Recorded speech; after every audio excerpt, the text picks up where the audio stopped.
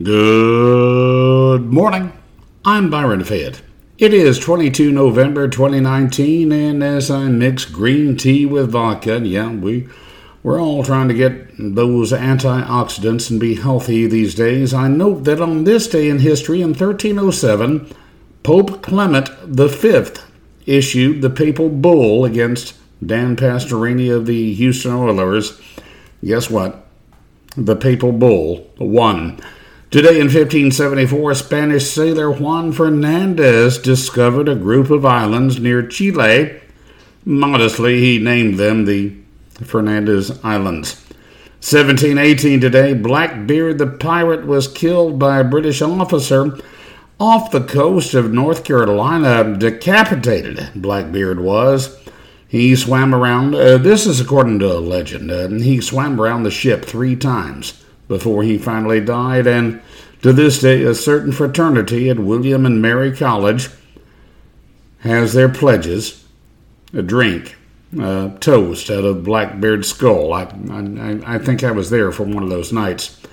On the way, I really have no idea, but I'll make something up as I go along. Now on this God's green earth, there are 2 things I fear: my Chinese ex-fiancé and my dog.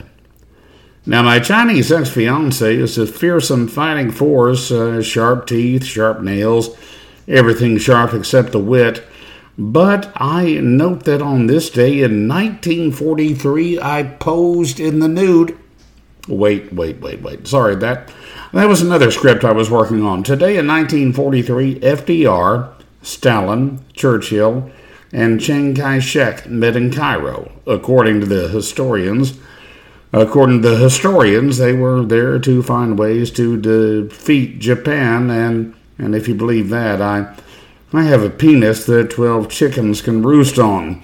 By late November in 43, the Japanese were on the retreat. FDR, Stalin, Churchill, they were in Cairo for an orgy.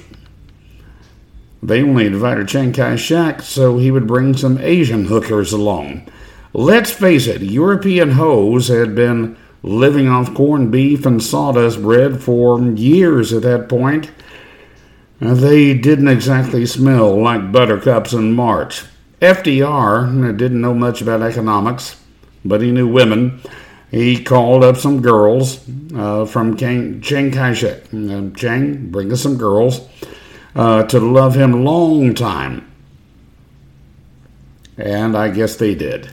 I'm Byron Fayette, reminding you to drink at home. It's cheaper, it's safer, and a magnum of single malt will also love you long time.